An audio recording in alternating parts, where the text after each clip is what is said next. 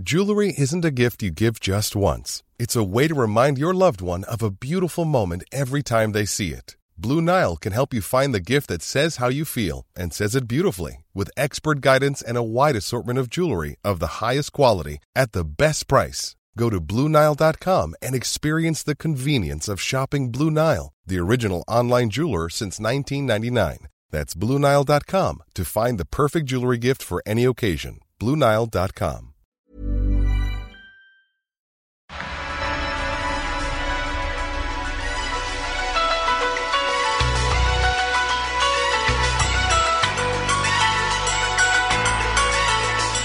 Welcome to the Box Set Pod. This is Howell without Jamie and Matt. Every so often on the Box Set Pod I get rid of the driftwood that I have to put up with every week and do an episode where I talk in amazing, in-depth, planned, precision, well-researched with somebody who I have simply stumbled across in some strange way. And this has included the ex-Vice President of Walt Disney World Resorts, Lee Cockerell, and comedian Justin Lee Collins, and this time it's a woman I met on holiday, Mollie Malone. What a great name. Is that your real name? Is it that you watched a lot of Father Ted perhaps and was inspired by the Irish? No, I was born with that name. My parents were good Catholic people, and they're supposed to have 7 children: Mollie, Polly, Dolly, Huey, Dewey, Louie, and Peter, because she'd be all petered out by then. But they just had me. I'll just give a quick back. Mollie was my tour guide when we went on the Warner Brothers studio tour in Hollywood, and the first thing you may notice about Mollie is that she sounds exactly like Ellen to my foreign ears. Mollie, you can tell me who you think I sound like if you like later. We've done the tour 3 times now, and the guides are always great. Mollie was the best. She was brilliant, and I just thought I have to get Mollie on the podcast to talk. Where were you born? How did you get to LA? What's the story? So I was born in Phoenix, Arizona, and lived there majority of my life, and then met the woman who is now my wife, and we moved out to California for her to go to grad school at California Institute of the Arts, which is where Pixar started. Whoa. That is a grad school offer that you have to accept. Right, yeah. And I never thought in all my years I would live in LA, move to California ever, but really, love brought me here, and we found a happy home, and I love it now. Why didn't you think you would ever move to LA? What was your perception of it, and how does it live up to that perception? Hearing about it as a kid, it was like, the big city where, very Hollywood, very kind of glitz and glam, but also there's this seedy underbelly. And so it never really appealed to me. And how similar is it to that description? I mean, it does have a Hollywood aspect. It's quite funny. Like some days, like, oh yes, this is very Hollywood, because I don't live in the town of LA. I live north of it. Okay. But you'll see signs all over of where they're just shooting. Like they'll have, extras park over here, and you'll see there's a very specific black and yellow sign that they're filming something over here. And you just drive to all of those places and try and get in the shots, yeah? One time I was really tempted to. I was like, oh, this is for the finale of Friday Night Lights, because they usually use a code word, but this time just said Friday. And I was like, oh, I know what that is. And that's how I figured out what these signs were. I was so tempted to go in there and see. I didn't know they used code words. Sometimes they do. Are they linked? So would Chuck's code word be Intersect Project or something? Did you watch Chuck? I've watched parts of it, but not okay, not the whole series. So if it was Dexter, they might call it the serial killer. That's not that good, is it? Or maybe spelled like cereal, like the morning breakfast food. Right? Yes, the killer cereal, spelled like the breakfast. I haven't been able to figure out any of the others. Like right now, near where my wife works, there's one which is just TK242. No idea what that is. TK242. Yeah. Oh, they're just using like a password generator now, aren't they? So that people can't work it out. Wow. It seems like, although I saw one that was just called Liar, and I was having some issues with my roommate. I'm like, I just want to steal one and pop that on their door. But So you live north of the city and you drive down into it. My experience of LA was the first time we went, I thought it was the most horrendous place that I'd ever been. It was on a foggy day, and we went straight to the Walk of Fame and experienced that. People ask about it. I'm like, it's interesting to go to, but a lot around it. Yeah, drive through it. Say that you've been there. Yeah. Drive slowly through it, and you've done it. That's fine. Yeah. But it was, that was our experience. It was a smoggy day, and we spent 2 days there. And we went to Disney, and Disney was awesome, of course, but it was like, okay, we never need to go back to LA again. And I just had this real vision of it kind of, this is where dreams are made, not where dreams exist. And it just felt really sad. And then the second time we went, we actually sort of did more of it, realize what it is, which is this massive, just 10 cities in one. And we went to the coast, and if you get to the coast and the sun's out, it's just, there's nowhere else I want to live in the world, having been there. Probably Edinburgh, maybe. Other than Edinburgh and LA, that's it. And so it is. So there is all of that, but isn't that kind of part of its magic? Is that it's got its dark side, and it's got its dreams, and it's got its beach, and all of that. It's true, and there's history. There's like amazing stories and like terrible stories that you hear, and so there's the whole gambit of the city. But the beaches are always wonderful, always the saving grace of any part of Los Angeles. You just go to the beach, it's fine. Yeah, it's beautiful. And if you've got a cool 20 million, you could buy a place on the beach. So, absolutely. So how long have you been at Warner Brothers doing the tours then? And is that a difficult job to get? The hiring process was rather rigorous.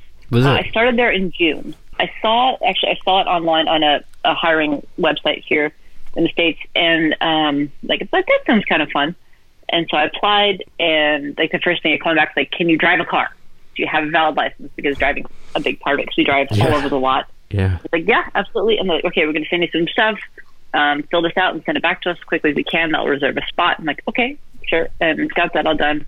They had this massive group interview. Group interview? Like with the people you're competing with? Yes, exactly. Holy shit! That's so. And some of you are going to get the job, or one person's going to get the job. Well, we knew it was.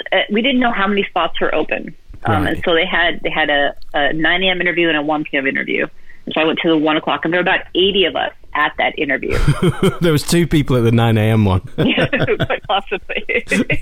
And was this in like a soundstage or something? Yeah, just in an empty soundstage. Yeah. Whoa. And what did you do? So there were 4 parts of it. They told us to prepare 2 things. So I had to pick any Warner Brothers IP and talk about it for a minute. And then also pick an object that kind of represented ourselves, and we could talk about how it was kind of represent ourselves and how we had similarities to the object. Okay, and was that from a choice of objects that were in the room, or you just had to? No, so we could bring anything, but we had to be able to bring it onto the lot. So we couldn't do live animals or anything too big or guns. Yeah, exactly, a weapon. Yeah, I brought a baseball. So and why are you similar to a baseball, Mollie? Because baseball, people understand what a baseball is. It's traditional. People, it's pretty durable, reliable. Everyone, appreciates a baseball, but inside there is over a mile's worth of thread in there. It's what gives it its width, and so people don't always know there's a lot more on the inside there. You are hired, Mollie. That's brilliant. And was everyone doing this so are you all taking it in turns to step forward and talk about your object? Yeah, so they broke us into 4 groups, so they were able, manageable. So still 20 of us, but yeah, we had to go around the circle and talk about our object. And then God, I just don't want to be that person who's realised that they forgot to bring their object. Just sounds horrendous. There was one guy who used a pen. I was like, oh boy, okay, you forgot something else. So a pen, all right. I have this shoe. So how soon is it then like a flipping X Factor thing? Are you then, okay, you 4, you're staying till this evening, or was that the end of the process? No, so then we had to, and then we did the Warner Brother IP. I talked about the Wonder Woman movie. Oh yeah. but I wanted to do it differently, so I turned it into fantasy terms. So like, there's a princess who lives in a magical land with all sorts of other people, and like, I was the only person to do anything quite like that. I'm like, oh, I have screwed this up royally, because I wanted to make it sound different than everyone else, and no one else did anything like that. I'm like, oh, okay, not so good, but okay. And it worked. It was fine. For the third thing, they were going to give us a title, and we had to talk about it with our two tour guests, quote, tour guests, other people in the interview process. And if you knew anything about it or not, you just had to kind of BS it for a full minute. Okay. And what did you get? I got the TV show called Mom, Allison Janney and Anna Faris. I knew nothing. I didn't know anything about the show. No, mate. Zero. Oh my God. So you just BS'd it? I just BS'd it. I'm like, no, I picked some stars' names and said, yeah, it's about a sitcom about a mom and her kids, blah, blah, blah. And I think the whole thing was like, can you talk about something you're unsure of, or maybe you do know about it for a minute. So when you're driving people around the Warner Brothers lot and they say, tell me about Blade Runner 1982, you can say, well, there's this person who works in a barber's and shaves people, and and in his spare time he runs marathons, right? Great. And how many times do you find yourself actually in that situation when you're doing a tour? Does somebody go, in episode 12 of season 3 of the Gilmore Girls, as you know, Luke falls through the window. Is this the spot he landed? That's every tour, isn't it? That's once every tour. Hopefully, thank heavens it's not. But every now and then I get someone who is like, no, is this the thing that happened here? And for sometimes, just to kind of appease them, like, sure, yeah. Exactly. You nailed it. You know exactly where you're looking. Yes. Yeah, as I remember on our tour, there was a guy, I think, on the front who was it was someone who interrupted you while you were mid paragraph, and it's like, whoa, that's a step too far, sir. Have you had people leap off the bus and just go and I have not, but one of my trainers, he's like, yeah, he has had every horrible thing happen to him on tour. He had a woman jump off the cart and go and hug a star. She, one of the stars of ER, she saw him walking down the street. She literally hopped off the moving cart to hug him. Brilliant. And I imagine he was good about it. Oh yeah, he's the best at keeping his cool with whatever situation, because he taught us this, how I react is how the rest of the cart is going to react. Even if I, crash into Ellen, he's cool about it, and no one else will freak out. So, oh God! So there are lots of things. There are thousands of things that anyone listening to this has seen filmed at Warner Brothers. In the last 10 years, I did discover the Gilmore Girls, and I can't tell you how much I adore that writing and that series, even with its occasional flaws. Adore it. There are loads of things that have been filmed there, ranging from the Gilmore Girls all the way to Friends, classic Jimmy Stewart and John Wayne, and Ellen is filmed there. All the Friends was filmed there. The West Wing was filmed there. Chuck. So Mollie's asked about them all. She is asked every day about all of these things. Is there stuff that you wish you could talk about more and you don't? I mean, the Warner Brothers show I especially love is ER. And it went through a whole metamorphosis over the 15 years that it filmed. And I don't often get a lot of ER fans on my tours, because it started the same time as Friends. And Friends, they had their 25th anniversary this year, or last year. Oh God! So it's the same age as Friends.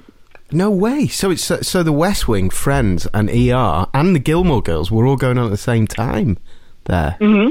It's good time for TV. Jeez, yeah, and a busy canteen, I would imagine. Right? Yeah. Wow. How old were you when ER came out? Oh, you're gonna make it hard on me now. Let's see. Teenager. I was in high school. Yeah, me too. Yeah. When ER came out. It was just the the bit in the credits, the when the piano comes in, the little crescendo, and Peter. It was Peter not Bankman. That's goes. Yeah, Benton. Benton. Peter Benton. He does the fist bump into the ground. Dun, dun, dun, dun, dun, dun, dun. Oh, it sends shivers down my spine just listening to that reconstruction that we just heard. And it was beautiful. Thanks.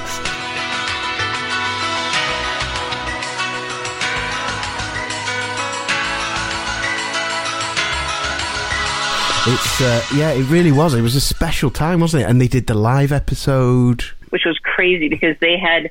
I have a friend who still works there, but she was on the lot when they filmed that episode, and it was crazy. They had camera crews everywhere, running all over to get everything continuously going because they used about at least 5 different sound stages for that show. Wow. And was there any point in doing it live? Do you think? Did it add anything? I don't know that it did. Just to kind of show that they could, maybe because it's an event, isn't it? But then when the West Wing did it, that kind of made more sense because it was the live debates, so there was kind of an excuse to do it. I often wonder when they did. It was American, wasn't it? The live. What did they do last year? Greece Live. Oh yes, Greece. Yeah, that was on our lot too. Oh, was it? Wow. Yeah. That was really impressive. And I thought, there's still an element of it where I'm going, what did you need to do this live? Because we can kind of see the set wobble every so often. Right. But it's so impressive that they're obviously trying to sort of beat the streaming giants and going, hey, look, there's still a reason to there's still a reason to watch TV. I mean, I think that's why people watch theater, is because it's that element of live that you don't know. Anything could go wrong at any time. Yeah. Do you think people watch theatre? I do. I trained as a theatre director, so there's about 12 people a year that go to this a college in London and do a degree in theatre directing. And I'm very passionate about. I went from that and got into radio, and I'm really passionate about theatre, but it doesn't help itself quite often, theatre, and it hasn't been helped. Margaret Thatcher killed theatre, really. Why do you say that? Well, Maggie Thatcher came in and said the arts needs to pay for itself. So she went, commercial model, no public subsidy. So what you got in the 80s and 90s in Britain was this new wave of kind of they called it sort of bare bones, and they made it very realistic and gritty, and it was 3 people on a stage, and you have the minimalist thing. And it's not Waiting for Godot, it's more sort of working class kitchen sink drama type stuff. And unfortunately, theatre's strength is the same strength as a gig has, as live music has, which is atmosphere. You cannot create atmosphere with TV in the same way that you can when you're immersed in it. And the reason Cirque du Soleil have done so well is because there is not one element of that production, from the music to the ushers showing you in, there's nothing that isn't as good as it possibly can be. Certainly in Britain, I think people have grown up being taken to theatre at school. Really bad productions. They just don't have the money to kind of rehearse for very long. You can almost hear someone pressing play on the tape recorder for the sound effects that can happen. So it's a real shame, and it's with it's with great love that I feel let down by it. But I suppose you must get kind of pick of the American theatre. LA must be a good stop-off point for most touring stuff. Yeah, we do have a major theatre called the Pantages here, and all the, Hamilton is coming back very soon. Frozen is just there, and I think the Book of Mormon is there right now. Okay. Any major Broadway show, you can go there and see. Well, they're great examples. The Book of Mormon and Hamilton. I've not seen Hamilton. Matt, who's on this podcast regularly, he's just been to see Hamilton in London. I'm aware of how good it is. but the Book of Mormon is a great example of something that it was in Manchester for a long run recently, and I went 4 times to watch it. And it's just a perfect piece of entertainment. Yeah, when you think about who created it, the guys from South Park And you have to have that kind of power as well, I think. So unless you've got kind of someone who really understands how to fund creativity, you need to have the ego or the reputation to demand that things are, as good as possible. Most touring theatre can look quite tired quite quickly, and that one, I mean, they were doing that show something like 9 times a week, and they were on point. Every line, everything was just perfect. Yeah.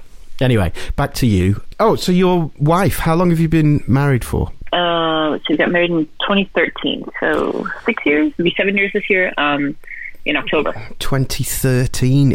That's when me and my wife got married, but the difference was that you were probably only just allowed to get married at that point, is that? We had to elope, because, so technically we got married in Seattle in May, and then we had our, the wedding for our friends and family on Halloween. Right. Because, it was not legal in Arizona, so we had to go off to another state to officially get it done. Right. Arizona was the last to cave. It was because under the certain jurisdiction, there's 9 states, and we were, Arizona's the last state holding out against gay marriage, and finally, just as a result of everyone else, they're no, you have to do it. So let's segue from that subtly to Ellen, who I believe is also married to a woman and sounds like you. But you've now, so you started working there in June last year, and you've already been promoted to co-hosting the Ellen show as of next month. Is that correct? That would be fantastic. No, I started on Ellen in September, and worked my way up through the ranks, and so now when we tape a show, I help load in the audience, and then during the commercial breaks, I stand up at the top of the house if the audience needs to run to the restroom or anything. That's my exciting job, but it's awesome though. So you can tell them, you show them where the bathroom is if it's where the restroom is if it's mid-show. During commercials, yeah. Okay. Because when they're taping, I literally sit on a little stairwell behind, so I'm not in the shot. Right, yeah. So you get to listen to every show being taped? Yes, and there's a TV in that stairwell too, so I can watch what's happening. Oh, my favourite thing to do was not direct plays. It was, once it's been directed, to sit somewhere innocuous, maybe in the rafters or under the seats or somewhere no one could see me while the play was happening, and just listen to the reaction and listen to the thing. There is nothing better. You feel like Rizzo the Rat or something, just hiding somewhere in a corner, don't you? It's awesome. And sometimes I'll have people who will enter through my stairwell, and so for Valentine's Day, Twitch's wife came to surprise him. Like, all of a sudden, she's in my stairwell. I'm like, I'm so sorry. Let me get out of your way, because she's going to do a surprise entrance. Who's been the best kind of bumped into? I mean, Tom Ellis is a lovely, sweet man. Tom Ellis? Yes. He has a show called Lucifer. Oh, yeah. It's an epic show. I believe he was also on a British show called Miranda. Yeah. Oh, of course. Yeah. I'm going to be crucified for not knowing that now. Yes. Oh. So he's nice. Anytime you see him walk past and drive past him, he'll say hey, he'll wave. He hugged one of my tour guide friends, and she just about lost her brain that day. Nathan Fillion, also very nice. Who is an American-Canadian actor from Suicide Squad. Oh, yeah. And he was in Firefly, wasn't he, as the main guy? Yeah, great. And Guardians of the Galaxy. He has a quick little bit in the first one, I believe, in the prison. Oh, he's cool. Yeah, great. How often do you have a conversation with Ellen herself? I've yet to meet her, unfortunately. God, imagine what's going to happen when you meet her, though. And when you hear each other speak, it's going to be like a Marx Brothers mirror trick. Oh my God. You have been there for not yet a year. You've already been promoted to the Ellen show. In fact, how did you put it? Your job is to, it's almost like you said, cattle herd the humans into Ellen's show. Yeah, because so there's a parking garage across the street. And that's where they're kept. That's where they line up. And there's 250 people that can come to a taping. Right.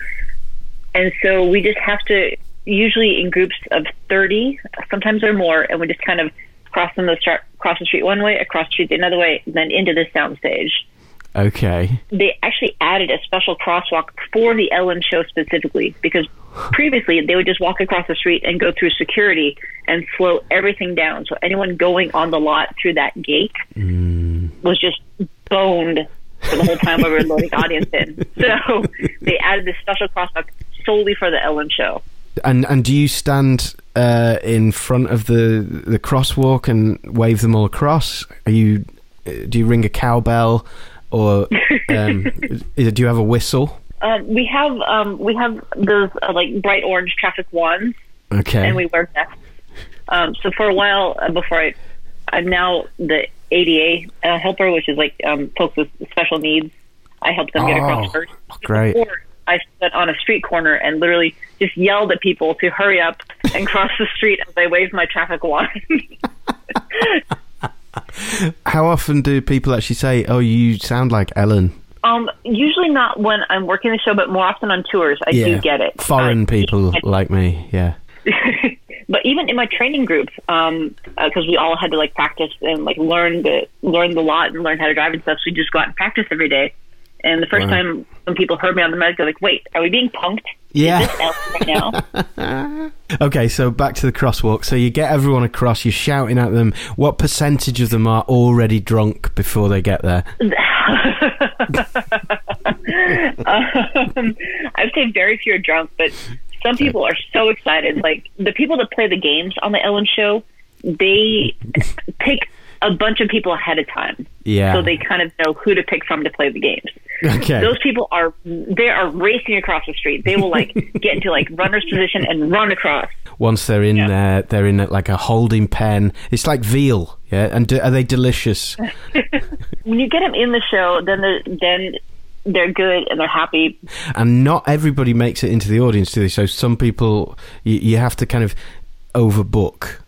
They always ensure the audience is full at all times. And so if people don't make it into the soundstage where they film, there's another soundstage called the Riff Rack Room. It's where they can watch the show on monitors in there. So still kind of be a part of it. Not quite the same experience, but they'll be there. And if you're stuck in there, then you get guaranteed tickets to come back and sit in a proper seat for another tape. And are they generally okay with that? For the most part. It's a different scale in America. It's like the biggest thing we've ever seen here would probably be Harry Potter, I would imagine. But the scale of that country and the number of people who might be watching any episode of Ellen and the draw to that, and you're essentially picking from a pond of like 400 million people and saying, "Send me your craziest, most enthusiastic people." Right? Pretty much, yeah. I mean, there is a serious amount of potential. I imagine there's a lot of quite careful security, and you really have to think about that stuff. It's almost there is. It's like post Jerry Springer. Jerry Springer was the first sort of explosion of kind of crazy enthusiasm on TV, and then you had Oprah, and Ellen's works even better the more enthusiastic people are. Like you were saying about the game show contestants, the more crazy somebody is, the more her deadpan nature can exist and be funny against it. It's so true. So you need lunatics, and there you are waving them across the road. What's next? How ambitious are you? I think for people outside of LA, there's an image of what it must be like to live and work in LA, and my experience of LA now is some of the best people in the world with the best intentions, and everyone wants to be on the right side of the right cause whatever's happening right now.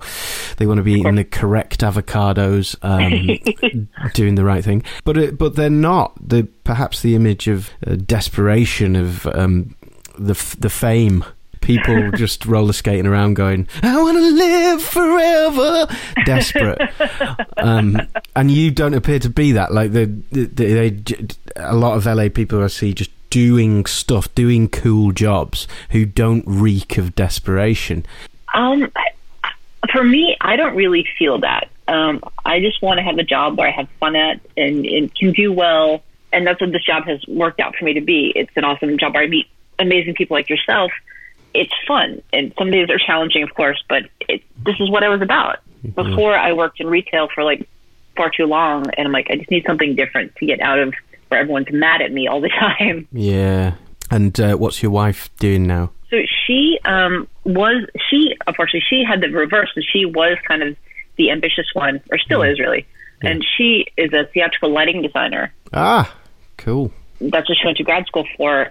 And so it was kind of like she was always trying to figure out what the next gig was, what the next show she was going to do. Yeah. But recently she's gotten a job with a lighting design firm, so it's not as stressful. Yeah, you've got to. It's like my short career in theatre was. If you work in theatre, you work at the worst time of day. Like you're working in the evening every night. You're out of town. Everyone's having affairs because they finish work at 11 at night, and the towns are all closed down, and their energy's through the roof, and so it's kebabs, drink, drugs, and affairs, and it's just you just become more and more distanced from reality, I think, and it is tough. And if you can find jobs like your job is a dream of a job. Oh no, there is no such thing as a dream of a job. But it kind of is. It really kind of is. I work on a movie lot and drive around, talk to people, talk about fun things all day. So and even with the Ellen people, like I would say like 95% of them are super excited, super sweet, genuine people who are just ultimately happy to be there. You find that in everything. I think most people who are lucky enough to work in jobs that they love, most people are really nice. I think in the 15 years that Jamie and I were kind of doing breakfast radio, what do you call it in America? Morning radio. Oh, morning radio. Yeah, morning radio, yeah. So we interviewed... everyone, but One Direction to Richard Attenborough, and most people were wonderful human beings, and there was probably 2 famous people who weren't wonderful human beings. Yeah. But most people really are great. They know how lucky they are and work hard to do something they love. It's a funny thing to think about because we take it for granted because I'm on the lot every day, but like it's really neat what I do because I'm on this Hollywood lot where they've made all these movies and all these TV shows, and I just have to think like, no, to a standard person, this is so awesome. And I'm like, yeah, it is. I sometimes have to remind myself of just how cool my job can be. It is. How long before you get bored of driving around Stars Hollow? I don't know, because I mean the place stays the same, but it will update with new things that shoot there. But the people are always different. Yeah. And so that's another exciting factor. Sometimes it's, a terrible cart with no reaction. Other times, everyone's into everything I'm saying. And so... If there was any way of me recommending to people to go do the Warner Brothers Hollywood tour and ask for Mollie, then I would. But I don't think that's actually possible, is it? You can't choose your tour guide. Typically not. I mean... People give us reviews on TripAdvisor and say, so was awesome. And maybe people see that, but otherwise, I can get... My wife has taken my tours, like, you say you want Mollie's tour, but otherwise it's not easy. Right. Hey, I tell you something else you taught me that I didn't realise, that the... So, at university, we all had to do a presentation about a director, and this was in the film bit, and everyone was being very wise and picking Scorsese and Spielberg and all this. I chose Jim Henson and told the story of Kermit the Frog through the eyes of the story of Jim Henson, because essentially they're very similar. You took us to the bit which people will have seen in lots of things. There's in the Gilmore Girls, it's whenever you see them in bushes, it's that bit. But this is also a lake that gets filled up, and that was where Kermit sang his first song, The Rainbow Connection, which was sung at our wedding. I couldn't believe it. And let me tell you, sitting on the back of your golf cart, there are people saying nothing who are going, oh my God, like it's like life change. It's weird because something that has only ever existed in your imagination and could mean so much to somebody. They've just fucking driven past it. Well, and like I didn't know that. I never know the connection that people have to certain things. And that's the beauty of never it. known. What's your favourite bit of the tour? I mean, the place you're talking about is called the Lagoon. I really like the Lagoon. Right, because it feels like you're away from the buildings and... Because you drive into it in a whole jungle backlot, and the way they've used that for so many different things, I love the capabilities that thing has, and just the history. Like scenes from Camelot were filmed in there. Really? Oh my God. Yeah, like they did the last 2 months of May in that same area. So it's like just all the different things that have been in that area, and because it's not a typified city block or New York looking street. I love that whole area. It's a weird thing once you've done that tour. Just last night I watched Road to Perdition and then put an episode of Chuck on and saw the same set on both of them. You really notice it, like to the point that you're going, how did I ever not think that was a set? Right? I can't watch TV the same way now because I'm constantly looking to see, like, oh, is that? Yeah, oh, that's that over there. And Rose is like, stop it, please, just watch. Are you tour guiding on everything that you? Yeah, because I'm like, oh yeah, this is here. I'll like pause it. It's like, right. And she's so good to put up with me that way. Yeah. She's just about to burst into tears at something, and you go, well, this is actually the place that Spider-Man hung upside down. Is there anything that you feel that we haven't talked about that you expected me to ask you? No, this was lovely. Good. Let's do it more often. Oh, it's a pleasure. Mollie, I'll tell you what I didn't ask you. Flipping heck. So along the lines of marriage, before you worked on Ellen, how much of an influence has Ellen been in your life? I'm just presuming that because you're a gay woman, you have held Ellen up on a pedestal your entire life. Is that true? Oh, it is true. It's funny, we joke that she's our queen, but even when I was like in high school and I hadn't quite figured my whole self out yet, I bought her book and just read it, and I read it like 6 times. Oh, wow. Like devoured it, and I got her next book and read the same thing. So I'm like, and I watched her sitcom, and so like just kind of growing up, and she was a huge influence in my entire life. So her book, was that a book that she wrote after she came out or before she came out? It was before she came out. Okay, so you before you even knew that you had that in common, right, and before she dropped that bombshell. Yeah. Right. Wow. What's the title of the stand-up she just did for Netflix? Oh, Relatable. Oh my God. I mean, not only talk about the Book of Mormon, it talk about perfect theatre. I mean, it is perfect. It's perfect prose for the whole thing, isn't it? But that story, I mean, the amount that she was shat on from a great height. I didn't realize the extent of everything that she'd gone through, and there's a big poster in her backstage area for that comedy special, and underneath it just says she's not using her daytime voice. Yeah, definitely. She just seems like the perfect human being. It's if some big story comes out about Ellen at some point, that just that'll be the end of celebrity, and as we know it. So, yeah, she's just lovely. Yeah. As are you, Mollie. Thank you very much. Oh, thank you, Howell. Pleasure. And you pronounced my name correctly. That's weird. Names are very important to me, so. Yeah. Thank you, Mollie. No, thank you again.